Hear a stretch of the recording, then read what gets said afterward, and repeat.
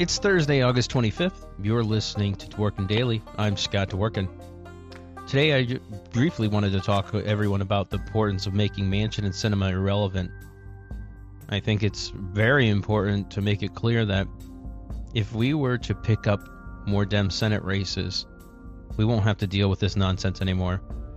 Dems shouldn't have to negotiate publicly with their own like this. Not under these terms.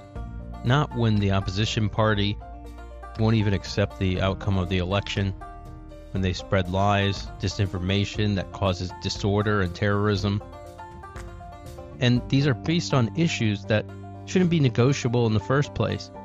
Fighting climate change, providing health care to Americans, feeding kids. I mean, these are things that everyone should want to better America, to help Americans in need. As of now, we need them. We need Manchin and Sinema and their votes. But if we hold our Senate seats we have now and pick up in Pennsylvania, Ohio, Wisconsin, North Carolina, maybe even Florida, there's probably some other states that are possible, Iowa, we don't need them anymore. So voting is the answer. It's the only answer to make them irrelevant. Picking up in these swing states is the answer. Go to democraticcoalition.org to see how you can help.